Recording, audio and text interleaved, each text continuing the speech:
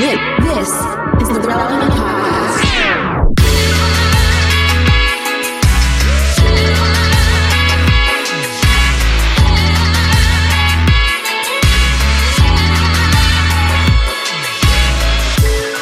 It's episode 997. We are almost to the huge 1000th episode. It's episode 997. It's the Relevant Podcast here in Orlando. I'm your host, Cameron Strang, and joining me from Loverland, Virginia, is Jesse Carey. Hello, hello. From Austin, Texas, author, speaker, and podcaster, Jamie Ivey. Hey, guys. And from Fort Worth, I think she's in Fort Worth right now, our very own downtown, Emily Brown. Hey, y'all. Hey. We kind of have a momentous show today. Coming up later, we have the cast of the most expensive show ever made, The Lord of the Rings, The Rings of Power. How else would the most expensive show in all of history want to make their big debut by coming on the Relevant Podcast? It's crazy. I love it. They're paying us $35 million just to come on the show for 12 minutes later. It's a huge budget. It is going to cover my budget for about 3 weeks. We're good. We're good. Those Bezos bucks, they really last. I need to get my spending habits under control.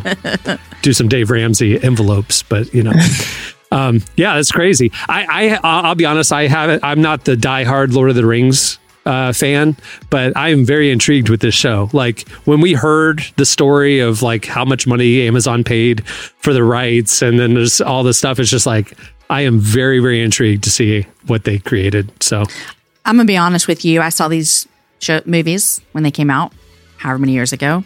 My husband dragged me to like the midnight showing, and you all know that I only saw the first 30 minutes of it. Yeah. So I don't even know how. Well, then the TV show is perfect for you because I'm going to love it. Yeah. I have no idea what's going on. I just watched the series for the very first time this year, like in January, because my dad found out that I hadn't watched it and he just was shocked. So we watched it all in like one weekend. I did try to watch it in college though with some friends, and they put on the extended edition, which was already I wasn't sold on the film already, but they put on the extended like edition versions. And then one of my friends quoted, I'm not kidding, every single word to the film. And I got so mad at him that I said I would never watch his movies again because he ruined them for me. And I kept that promise until this year. So there you go. Good for you. I'm really good at holding grudges. It's not great quality, but that's a spite move right there. Yeah.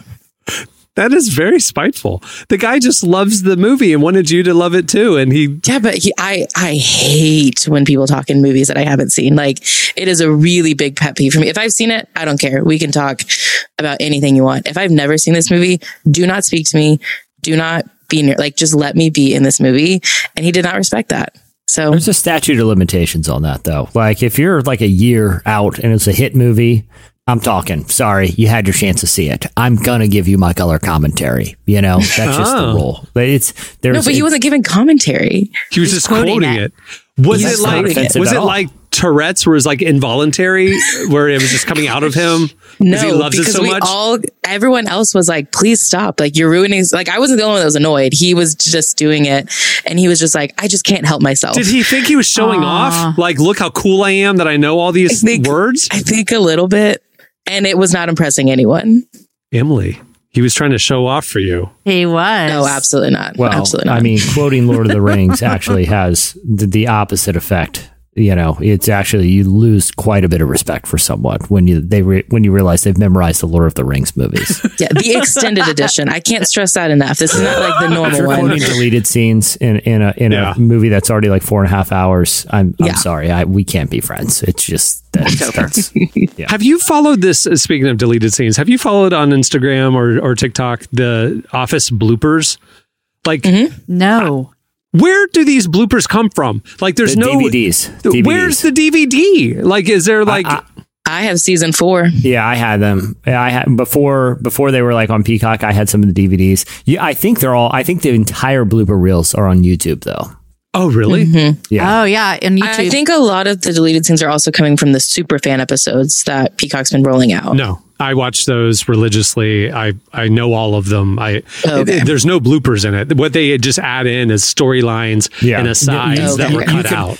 I think. You're talking about like the true like goofs and mess The ups. bloopers were like this character is trying to do a thing, and this character just cracks up laughing and breaks the scene. If you were to go on YouTube and say like Office season 4 blooper reel, I think you can watch the one that they actually packaged in the DVDs back. The thing that's crazy is how absolutely improv that show was. I when you watch it, it's cut so tight. I don't think you realize like they do 30 takes and just wing it. And then like Steve Carell will just like do different lines and stuff to try to get different reactions. And like, I'm guessing 50% of the final product was improv, based on the bloopers. Wow. Curb famously for a while didn't even provide actors with dialogue. They just gave an outline, said, hey, make your way through the scene. I've heard that's what they kind of did with like the confessional parts of The Office. Like when it's just them and like one-on-one, they kind of just said like a general idea and just let them talk.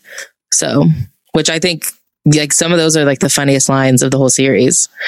Curb, I mentioned on the last show, like this summer I've been doing like going back to some of my favorite shows and like rewatching them as a complete work. I did that with Curb as well. I think of you, Jesse, every time I do because it's your type of humor of awkward. I love Curb. Yeah, I love it. It's a great show. But what's funny is that approach that he took of just kind of winging it. It's like very early on in the series, like he was there, like ready to do that kind of approach. And some of his actors weren't quite up on par with him. And so it's a little stunted in the early seasons, but they caught their groove after 2 or 3, Yeah, exactly. Anyway. All right.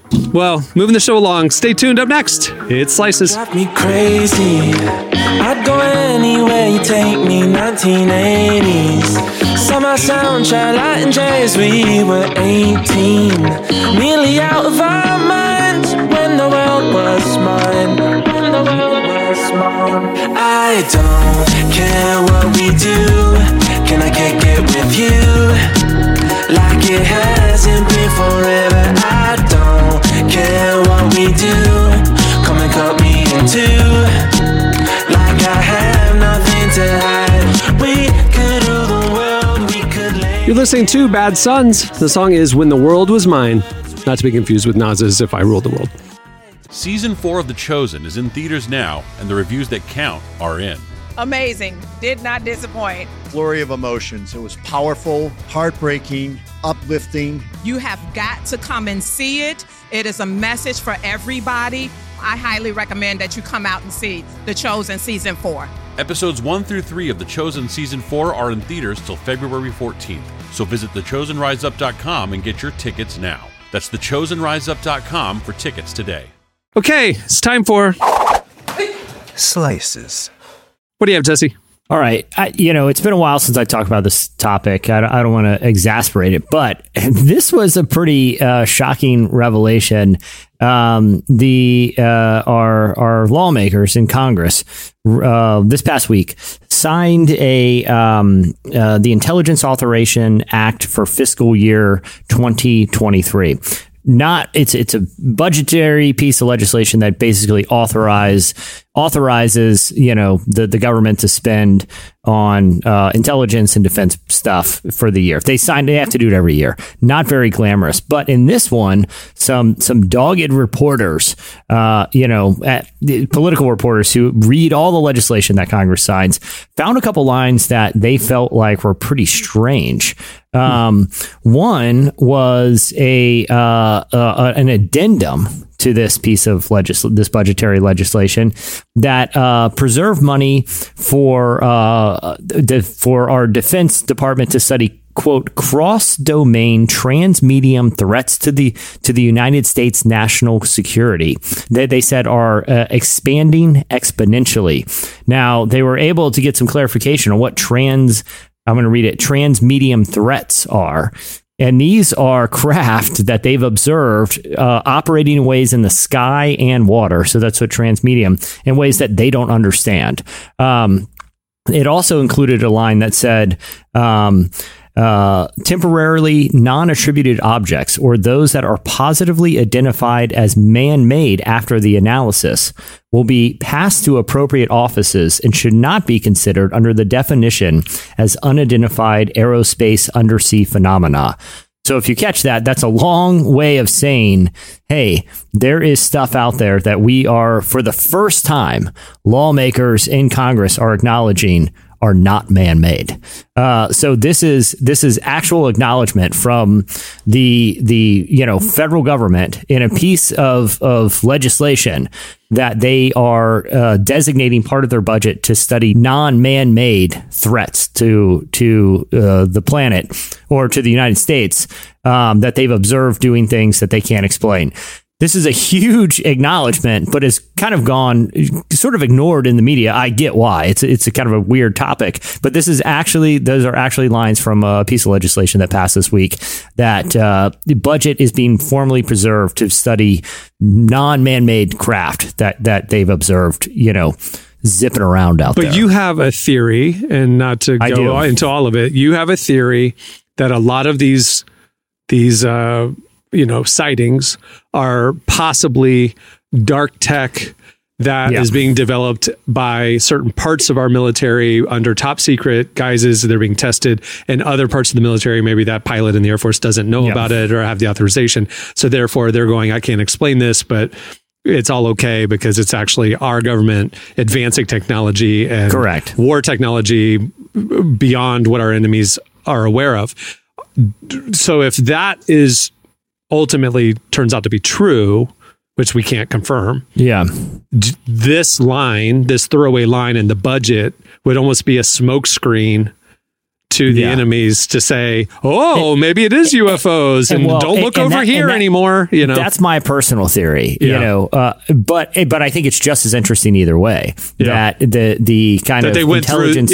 It made the news this year. They had hearings about it this year. So now it's like, hey, we need to cover our bases to make it look legit. Like we're taking this seriously as UFOs, even though those of us in the know what it is. You know what I mean? But like, that's where I lean that this is, terrestrial technology being developed in top secret. But I also think it's interesting that if that's the case, either lawmakers are willfully putting something that's untrue in a law, or they're being kept in the dark. I personally think it's the latter. I think. I mean, even the president of the United States wasn't even aware of the Manhattan Project until weeks before we dropped a bomb. Drop bombs in World War II. Literally, we had primaries here in Florida this week, and in Orlando, the first Gen Zer, a 25-year-old guy, saw that, won his primary and will be going up for a seat in Congress in the fall. And he's a Democrat. It's a very blue district. He's a shoo-in,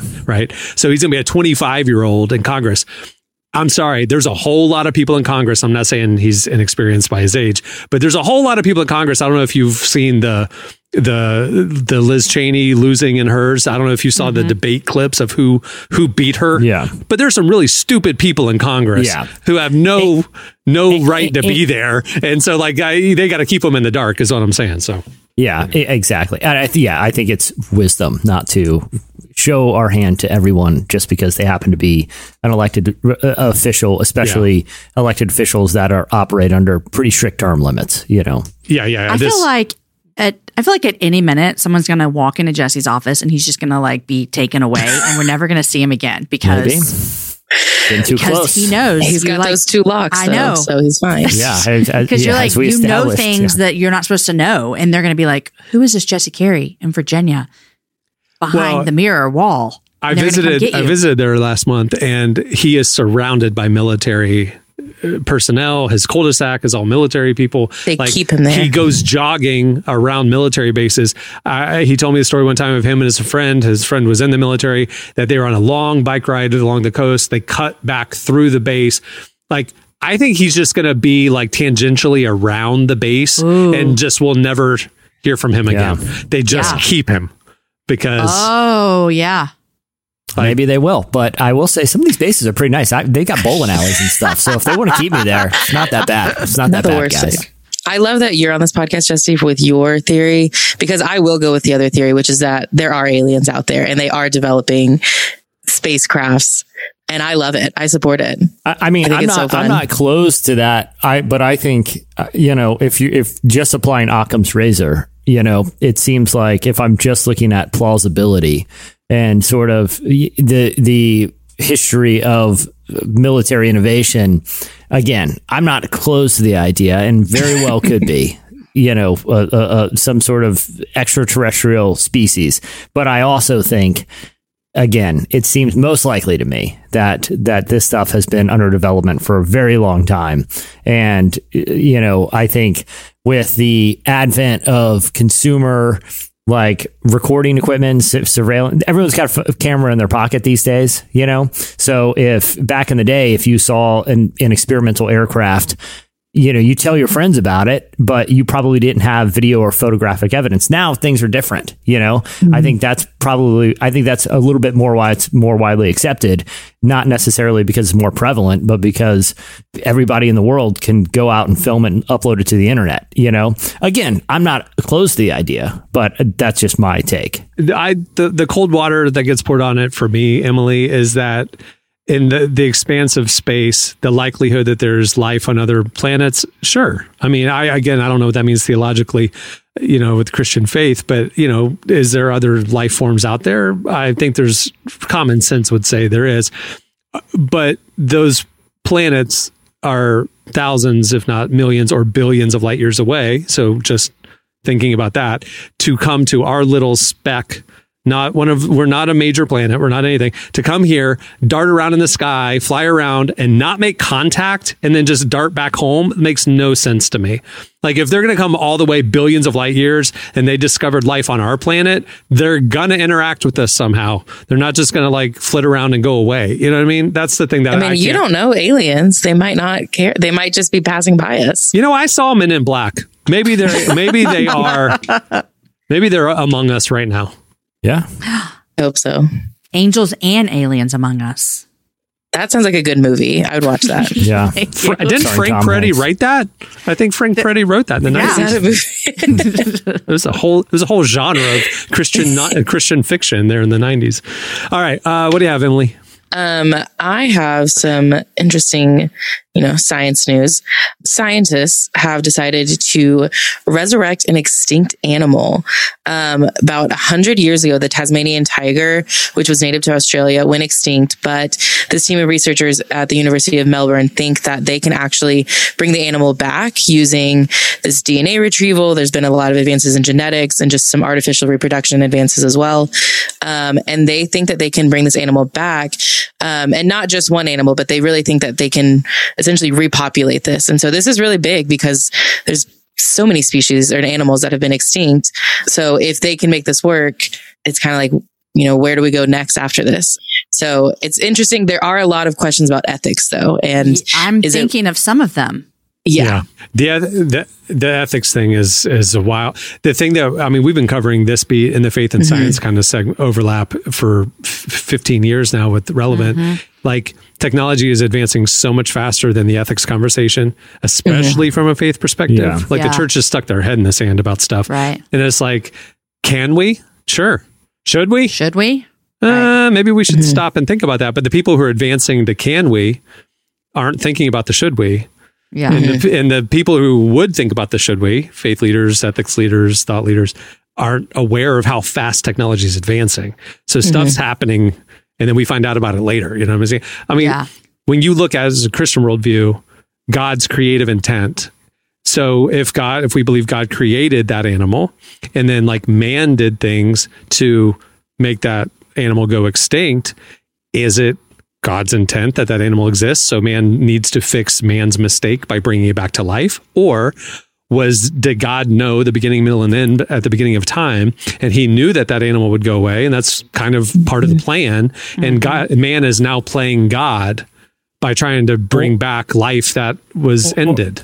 Or what are the extents of dominion over the earth, right? Yeah. When Adam and Eve were given that, responsibility, what was there limitations to it? Or if it's hey, if you break something and figure out a way to fix it, great. You know what I mean? I think there's, or do we have dominion over plant life and animal life, but not human life? Where's the line between we can mess around and reanimate animals because who cares? We have dominion, but don't mess with humans because the same technology is going to be applied to humanity to extend life and all that. So, and who gets to decide which animals we do and we do? I mean, there's a lot there too of who's making these decisions. There isn't anybody. Just a and company. there's questions too about, how will this affect the eco, for 100 years, the Australian bush hasn't had this animal. How is the ecosystem going to be affected if they are able to reacclimate? Like there's so many questions, but I do actually want to read a quote by one of the scientists, because I think to your point, Cameron, it does sum up, scientists are not thinking about the ethical questions. This man, Tom Gilbert, said, "To me, the real benefit of any de-extinction project such as this is the awesomeness of it. Doing it seems very justified to me simply because it will excite people about science, nature, and conservation." And so that's what, they're just like, oh, this is exciting. This is new. And they're not thinking about, like we're talking about, like, what are the ethical, what does the future look like? You're thinking this one way, but as sci-fi movies or just our own imagination this can go a million different ways. And you have to look at if you believe in man-caused climate change, there are species and ecosystems that we, because of our negligence, are killing off right now. So if science has the ability to prolong or artificially resuscitate that life, and maybe we can help it reacclimate to a new area, a new ecosystem, is that part of man's responsibility, as Jesse said, having dominion over the earth and caring for creation? Is that actually fulfilling what God intended? Or is it one big slippery slope? Yeah, but again, these are big ideas that are layered, but just ignoring them entirely, or ignoring the topic of like transhumanism, or even to the last slice, you have lawmakers sitting here signing a piece of legislation openly in their view, acknowledging that a very intelligent life or something outside of what is created on this earth is posing a literal threat. I mean, that's the exact words it uses. And the church, are just openly ignoring it almost entirely. Like it's almost like, ridicule for even suggesting that a pastor should acknowledge, hey, there is some possibility, if like Emily is correct, or if not just Emily, but like if people who believe this possibility, that everything you think about God, creation, and faith could be blown up any day now. And the strategy is, who cares? You know what I mean? Like, to me, that is kind of, concerning. I mean, the reanimation of this Tasmanian, tiger or whatever it was, is just the beginning of who said a slippery slope. I start to really go the human application of it. We've been talking about this for a while. I mean, we know that there's bio 3D printing, and they can create human organs, human ears, functioning body parts. So, that seems like an amazing medical breakthrough. Somebody had a catastrophic accident. They can get half their face reconstructed. Somebody, is waiting on a lung transplant. We can create a working human lung for you and save your life. I mean, that seems like an amazing breakthrough.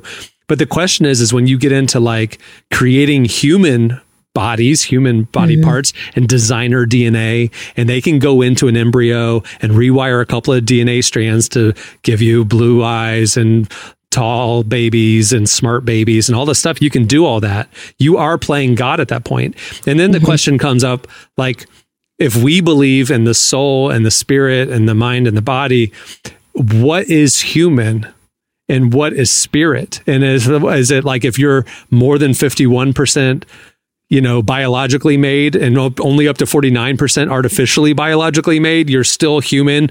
Or like, is there a tipping point where this is just a clone thing that has no soul, no spirit? It's not a human. How do we define humanity? How do we define life? Yeah. That's the bigger question. These are huge questions. Yeah. And science can do all of this stuff. Yeah. Like, that's what I'm saying is like the church isn't even talking about it. And it's all here because it's awesome. Let's just bring this species back. I mean, that's crazy that this isn't like the biggest conversation happening right now, but welcome to my TED Talk. Greatly appreciated. Good Lord. This gets me going. Jesse, I'm surprised you're biting your tongue. This is something you talk about for 20 years now. Yeah. I mean, again, like, it's just like like I said, it's almost like not a frustration with, but it's one of those things where I don't know why more people kind of in kind of the Christian space aren't engaging with these ideas in any meaningful way. You know? Can I tell you why I think that is? Yeah. Because I always feel like, I don't know if convicted is the right word, but I always feel a little uncomfortable in these conversations because I literally could be the person that's like, I actually don't ever think about this and could care less. And so like, I hear what you're saying, like we have to care and we have to think about it. But I think not in defense of people who are not having these conversations, but like when I think about my own personal life, I'm like, man, I got so many things I'm trying to lead well with and teach and talk about that this feels so distant and it feels so big and it feels so out of reach that I'm like, I can't spend time on that. I got to talk about like, how do we take care of the homeless people in Austin? Like that's what it feels like to me. And I don't think that, I think that's totally fair. You know what I mean? But I think there are, especially in ministry, there are because I do think, God calls you to do the thing that he opens your eyes to. So if that's serving locally, that's great. Everybody has arms and eyes and feet. We're all different parts of the body of Christ. I'm saying the church has a role in this conversation and we're neglecting it. Yeah, I'm not saying every leader has to, but I'm saying like there are entire ministries that are dedicated to the intersections of faith and science or their interpretation of science. Biologos. And those are the ones, Biologos, or on the other end of the spectrum, someone like, Answers in Genesis. But both of them, but seriously, I mean, that's in the crux of their entire ministry is to try to validate God through science. Validate their interpretation of scripture through observational science. Again, there are entire ministries dedicated to these intersections that aren't really meaningfully engaging this. And like I said, I think everyone, the rate of acceleration of technology is going to force it to the forefront really soon. And maybe what we can actually say is like, for those of us that we don't understand it, we don't get it, it doesn't cross our mind. Maybe we could be people who elevate the scientists who are talking about faith and science and like point people to them and say, hey, this is a conversation worth having. These people are having it really well. Let's go listen and follow and learn from them instead of feeling responsible. Like, oh, I have to talk about it. I don't even get this. What do you mean? And so I think that's really great. Totally agree. And people like Biologos or organizations like Biologos have great books and resources about creation theory and the origin of the universe and things through a Christian worldview and the Christian lens, but also very scientifically sound as well. And it's like you just need to read the book Origins once and you go, oh, this connected dots that I didn't ever connect before. This helped me understand my theology, my faith. And I can go about my life now. You know what I'm saying? Like, you don't need to, like, you're growing in your understanding, you're growing in your faith and your understanding of God, but it doesn't necessarily have to change the fact that you're serving the homeless in Austin. You know what I'm saying? It's just part of having a well-rounded Christian worldview. I agree. I think this needs to be part of that, but anyway, what do you have, Jamie? Well, I'll tell you what, it has nothing to do with aliens, nothing to do with science, nothing to do with bringing back people from dead. This is just, I'm going to give everyone what you're really wanting is you're wanting a movie pass. Did any of y'all get movie passes when they came out? When was that? 2017? What was that? Did anyone have one? I almost did, but I didn't. A fantastic concept. Yeah. Did you have one, Jesse? I did not, but I thought it was a great idea. I did not have one, but I had friends that had one, and I do think I used their movie pass at various times. I think it's a great idea as well. And in 2017, it came out. You could, for like $10 a month, $9.99, you could watch a movie a day. Well, they're relaunching it, you guys. And I am going to say, I think I'm going to try it out because you guys know I do love going to the movies. I think even I go to the movies maybe more than anyone on here. I love going to the movies. You love going to the first half of movies. You love even if I fall asleep, I love the experience. They've got the TV tray, the dinner, the food, the drinks, all the things. Okay. If you heard the last episode, if you know Jamie Ivey loves anything, you know it's Sylvester Stallone and TV trays. So there you go. And I can get it all at the movie theater. Okay. So it's coming back and they're launching it in a beta form on Labor Day. So you have to join this queue first. Go to relevantmagazine.com. Y'all are covering it over there. We are. But you have an option. You give them your zip code, and they have these general tiers ranging from either $10 to $30 a month. Would you pay $30 a month, you guys? I mean, that's two movie tickets. If I'm really going to movies. I would. I'll let you know I would. Yeah. I think that's a pretty good deal. But don't like Regal and others have their own version of Movie Pass? You can do a Regal Unlimited card for like $25 a month and see a movie a day right now. At Regal Theaters. Probably only do this if it covers Alamo Drafthouse here in Austin because that's really the only place I watch movies. If And you I know don't know anything if it about does. Jamie Ivey, TV Tray, Sylvester Stallone, and Draft Houses is her Listen, three. Alamo Draft House is super cool. I They're really like awesome. Alamo Draft House. We have one here in Orlando. I was going to say there's other places, not just they started here in Austin. But anyhow, there you go, guys. The good news of the day is that you might be able to get a movie pass again. Love and it. I'm here for it. I'm excited for it. There's been some good movies about to come out, I think. And so it would be nice to have a movie pass. So then I don't have to worry about which ones I want to see in theater. I can just see all of them in theater. Yep. I've officially shifted to the phase of my life where I see a big new movie come out and I'm like, sweet, in 3 weeks, that'll be on HBO Max. And so like, I just wait for it. Yeah, exactly. Like I instantly Google, when is the streaming release date for this film? And then every once in a while, it'll be like, okay, I should see that in the theaters because I don't want to wait. But it's not like the old days where it was like 6 months later that it showed up on HBO. Right. It's now literally like 6 weeks later. So it's like, Yeah, they show up so quickly. It's shocking every time. Yeah. But see, I'm so here's the used to deal, it. you guys. You know, if you know anything about me, Cameron summed it up. I don't go to the movies just for the movies. I need them to bring me the food and the drinks and have the chair that reclines. And that does not Yes. happen at my house. So there it is. Yeah, you're stuck with a dinner tray.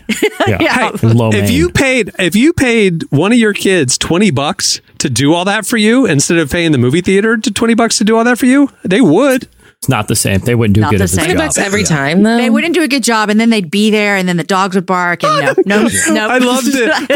I loved the disdain in your voice when you said, "And they'd be there." Like it's your The whole family. point of going I'm to the kidding, movies is kids. to get away from. Yeah. There you go. That's great. All right, that'll do it for Slices. Stay tuned. Up next, the Lord of the Rings, Rings of Power cast joins us. I wanna be part of something more. You should have known I wasn't sure. You're keeping quiet, I'm keeping score.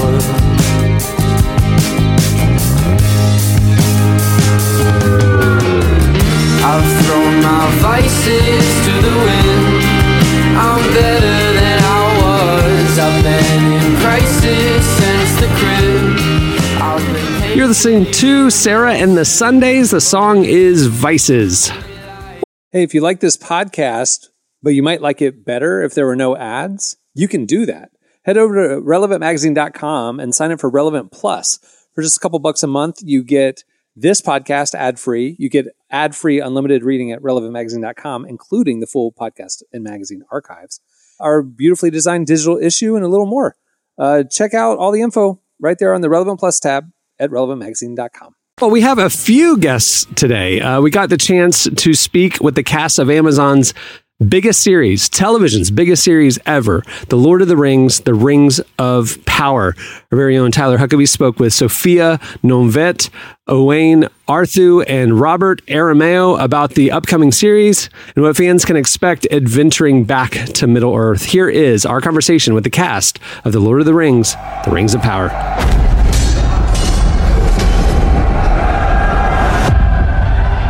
My brother gave his life hunting the enemy. His task is now mine. Speak your truth. We already know. Stand with me. Ours was no chance meeting. Search your mind. Not fate, It's written in gold. nor destiny. Ours was the work of something greater. All right, so I was able to sit down with a lot of different cast members of Amazon's Lord of the Rings of Power series. Now, this show picks up many thousands of years before the Lord of the Rings we know before Bilbo finds that ring in The Hobbit. So there are a few familiar faces from J.R.R. Tolkien's trilogy in the mix, but most of the characters are either new or they're only familiar to like those Tolkien obsessives who really know their Silmarillion back and forth. So I did get to see the first 2 episodes of the show, and I think Lord of the Rings fans will be able to tell that it was really put together by people who care a lot about Tolkien's stories and about Peter Jackson's trilogy. It is the most expensive TV show of all time, and that definitely shows. You've got a lot of those sweeping cinematic panoramas like from the movies, and there's also just a great attention to detail in the sets and the costumes that you don't often see on television. It's definitely both a very expensive labor, but it's a labor of love for sure. So in this combo, you'll be hearing from Owain Arthur. He plays the dwarf King Durin. You hear from Sofia Nomvete, who plays his wife, Princess Disa, and Robert Aramayo. He plays a young Elrond. I enjoyed this conversation, and I think for those of you who maybe have some concerns about the show or a little worried about them taking a stab at something so beloved, I think some of the things you hear here might help put your mind at ease. My first question is just kind of a general group swim for all of you. I wonder about the pressure and the tension of something that you're coming into that has so many fans, so many expectations, so many ideas about what this show should be like. How do you try to honor those expectations and those ideas while still being true to wanting to do something new and having your own creative ideas about where to take these things? Yeah, I think when you read Tolkien, he writes in such a way as if he's kind of like peeking behind the curtain in certain ways, you know, like that's what I love so much about reading, especially his first age stuff, where something is described, but there's ambiguity there. And so I think as a reader, when you're there and you're in the story, sometimes I have to take a minute just to imagine what is going on. What am I trying to look at? And he invites your imagination to the table and to make choices. And the show is set in a time where we don't know very much. And so it's the showrunner's choices that they've made to connect certain dots and certain plot points on the map that we do know about the Second Age. And so I just hope that the fans can embrace that and enjoy those choices, because, you know, when you hear about what's happening in other storylines or something that I know from the Legendarium, someone says this happens and this happens, it excites me because I know what happened, but I don't know how we got there. It's like that journey is sort of like what is sort of symbolic of our show or something. These characters are obviously they're very fanciful. They're very famous. They're some of you portray some pretty odd characters. I'm curious about the journey to find the humanity or the relatability in these for you, despite the sort of fantastic surroundings that you all are in. It's personally speaking, playing a dwarf, you know, an other being. The biggest quality is quite human, which is relatable. And in particular, Durin and Disa's scenario is very domestic. And, you know, one way or another, we've all had a very domestic relationship or a partner in our lives. And I think that's very relatable. And I think JD and Patrick, the showrunners, enjoy that and really take that story for a walk with it, you know. And it's a pleasure to be playing it as well. The idea of power is right there in the title. And I've often thought that a lot of Tolkien's stories kind of centers around this idea of power. Who has it? Who doesn't? Who deserves to have it? And what it does to people when they get it. What do you think about this theme is relevant to people who watch this in 2022 and some of our own ideas of power, what we have today? And what does this show say about the idea of who has and who doesn't have power? Well, I think generally there are many factors that excite, I think, humans to power.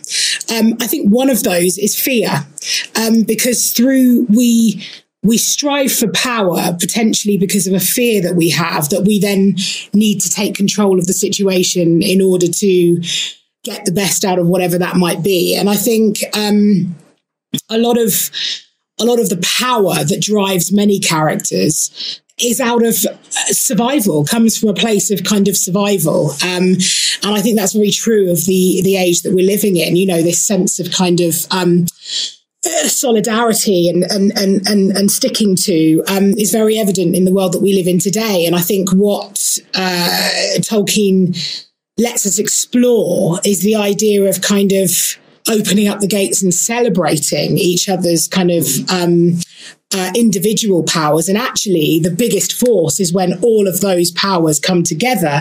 That's when we kind of truly overcome evil. So that kind of sense just feels like such a a brilliant mirror and reflection to today and the world that we live in. Mm-hmm. That's really, I'm glad that you phoned in on that, because I think that's important. It's really beautiful, and that was very apparent from the first few episodes that I watched. This is kind of a silly question, but it's something I thought about a lot. The many speeches, the dialogue here, it's very, very beautiful. It's sort of it can be sort of long in the style of Tolkien characters who tend to have these long speeches. Is it difficult for you to make those work, to find the sort of energy to keep that dialogue going? Is it hard to get yourself in the mind of a character who talks this way? Well, I think it's sort of very, I mean, at its best, it's kind of Shakespearean, really. Mm-hmm. And so, like, I mean, if you've ever done Shakespeare, it's useful, I guess, isn't it? You know, tackling that language and taking on this language, you know, it's heightened dialogue. So there's kind of a reflection there. But yeah, it's beautiful, and I really like the showrunners have such poetry written into the dialogue. There's a musicality to it, isn't there? Yeah. And it almost feels like it's really easy. It doesn't feel daunting, because every single line, as with Shakespeare, and I love Shakespeare and have been so fortunate to work with so much Shakespeare in my time, that everything just ripples across. It's not finished until it's finished. So you don't feel like you're having to get there. It feels like the appropriate next thing to say. And it ends when that speech comes to a close, which is very Shakespearean. And I think JD and Patrick have done a great job of this kind of seamless flow from a top of a speech to the end that doesn't feel like it should end until the full stop happens within that kind of rhythm and poetry of the piece. Can survive this. You and I.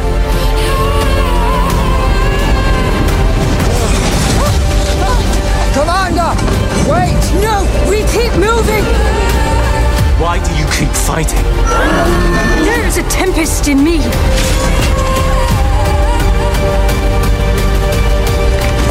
You have fought long enough, Galadriel. Put up your sword.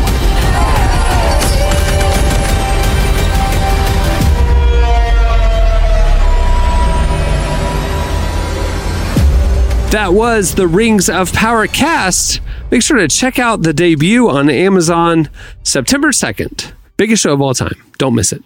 Stay tuned. Up next, it's our game, Karaoke Hummer.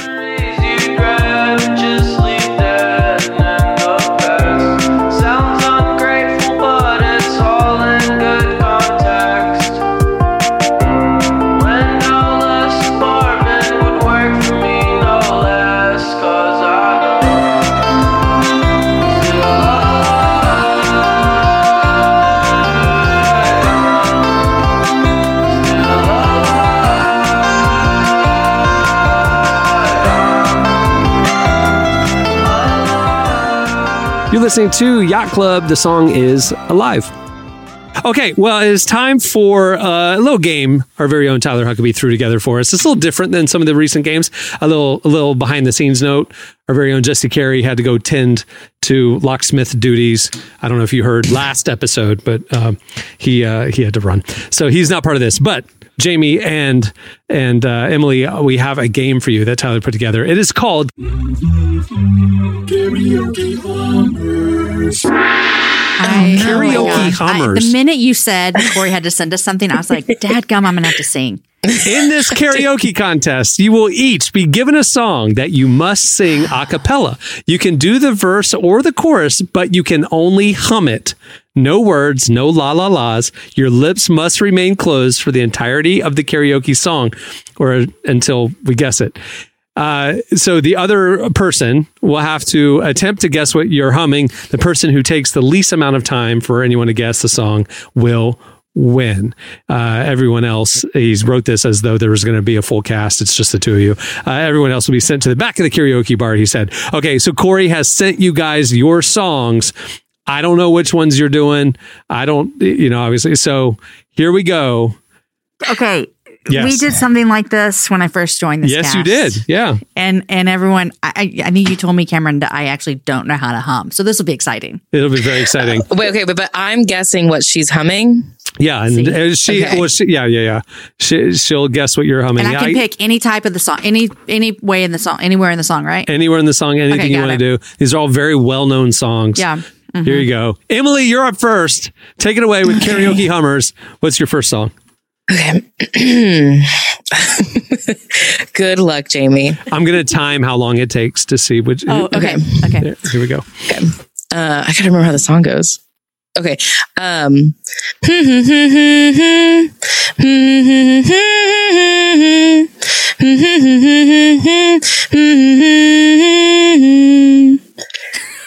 guesses, Jamie? I think I'm doing pretty good. Just send me to the back of the karaoke bar. I am so bad. As a small town girl. Living in a lonely world. Okay. Yeah, I was hitting those notes, okay? Technically, it was around 20 seconds. So there you go. All right. Jamie, you're up. Let's see if Emily can guess it. If you can do it in a way that Emily can guess faster than 20 seconds, then you win this round. All right.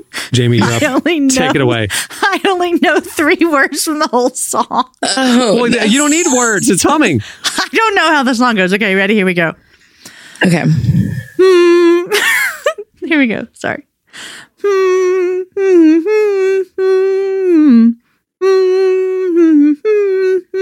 Born in the USA. Yay, my gosh. 7 Good seconds. job, Emily. 7 seconds. That one was my tough, gosh. I'll be honest.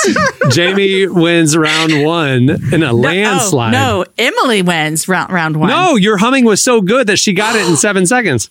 Oh, that feels bad. Okay. I feel like I should get a half point. I think she should too. Okay, carry on. All right, you both got half points for the first round. That stinks. That's no good. All right, here we go. Okay. Emily, you're up for the second round. Take it away. Okay. Okay.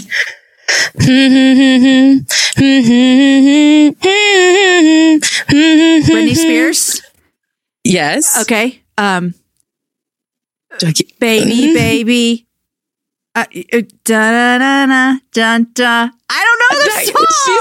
She's got it. Hit me, baby, one more time. Hit me, baby, one more time. Yes. All right, if we're going to give it to her, she got it in 7 seconds. So there you go. Okay. Yes. Okay. Good job, Emily. Good job, Emily. All right, Jamie, you are up. Okay, here we go. Ready? Okay. Oh gosh, that's so hard. Here we go. I don't know what that one was. Because I think my hum has like one sound the whole time. She stepped on a duck's foot and she was reenacting It sounded a little bit like a whale sound. Okay, I'm skipping that one, Corey, just so we're clear here. I'm going to the next one. Here we go. Ready? Here we go.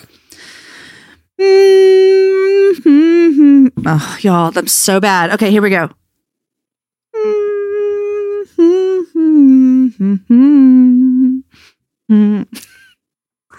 I think Emily should get a point. I'm so bad at this. Wait, okay, do it one more time. Here we go.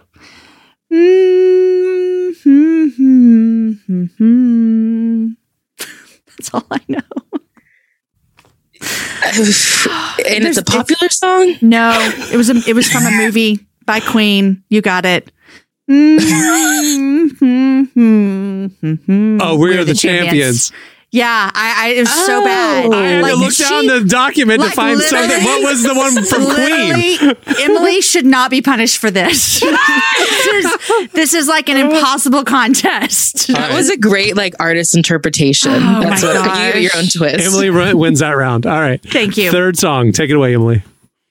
Okay.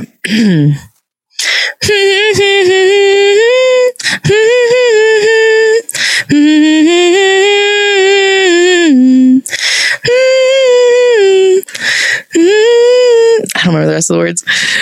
Do you know it, Cameron? I'm literally looking at all the song names and I cannot identify what that one could have possibly been. Let me see. Give us a clue. I gave you a clue. Is a country song? Okay, carry on. I can do it now. All right, do it again. Do it again.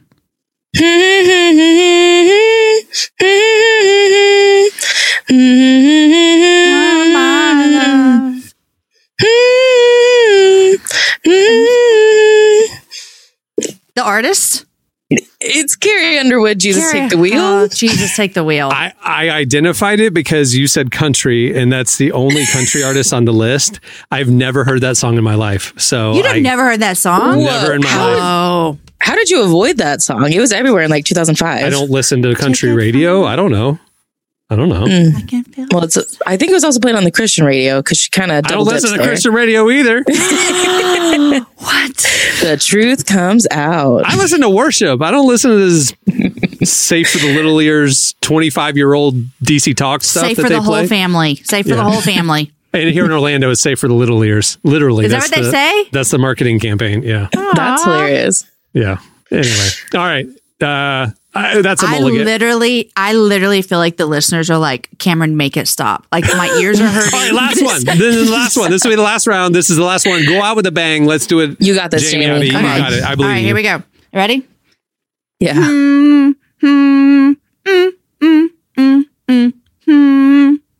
Staying Alive? Yes. By the Yes. Bee Gees. Good job. Listen, I don't think I actually hum. I think I just barely say the words in my mouth. I was actually looking at your head, kind of like bopping around, and I was like, okay, I know the beat she's going for. So This is like so the she won. dancers helped. So she won the last round. Emily won the second round, and you both got half points for the first round. So you both tie with 1.5 points. So there you go. Okay. That's the lowest score anyone's ever gotten on this.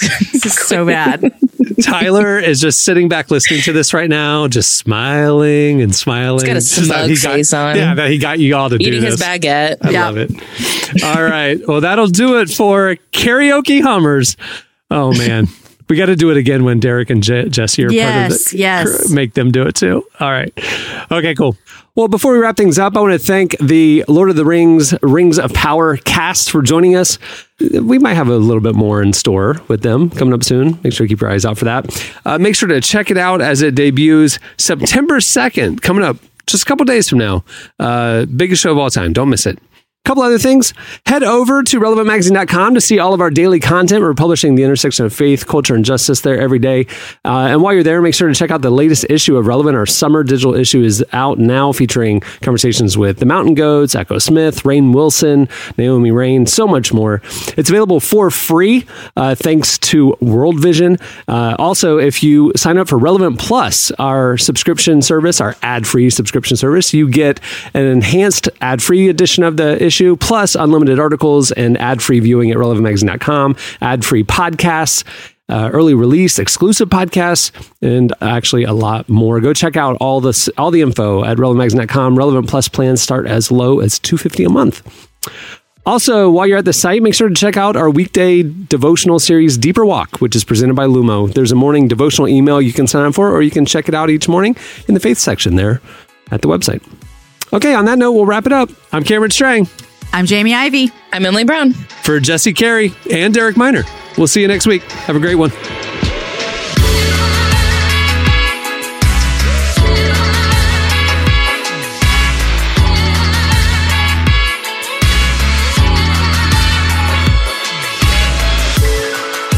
Thanks for listening to the Relevant Podcast. Check out our features, interviews, and news updates every day at relevantmagazine.com. And make sure to follow Relevant on Facebook, Twitter, and Instagram for the latest. For more great podcasts, browse the shows on the Relevant Podcast Network, which you can find at our site. And while you're there, don't miss the all-new era of Relevant Magazine. A new issue releases every other month at relevantmagazine.com.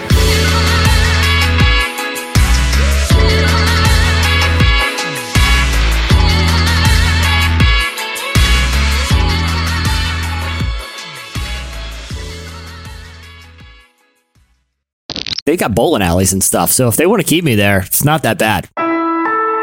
Relevant Podcast Network. Everybody in your crew identifies as either Big Mac Burger, McNuggets, or McCrispy Sandwich. But you're the Filet-O-Fish Sandwich all day. That crispy fish, that savory tartar sauce, that melty cheese, that pillowy bun. Yeah, you get it.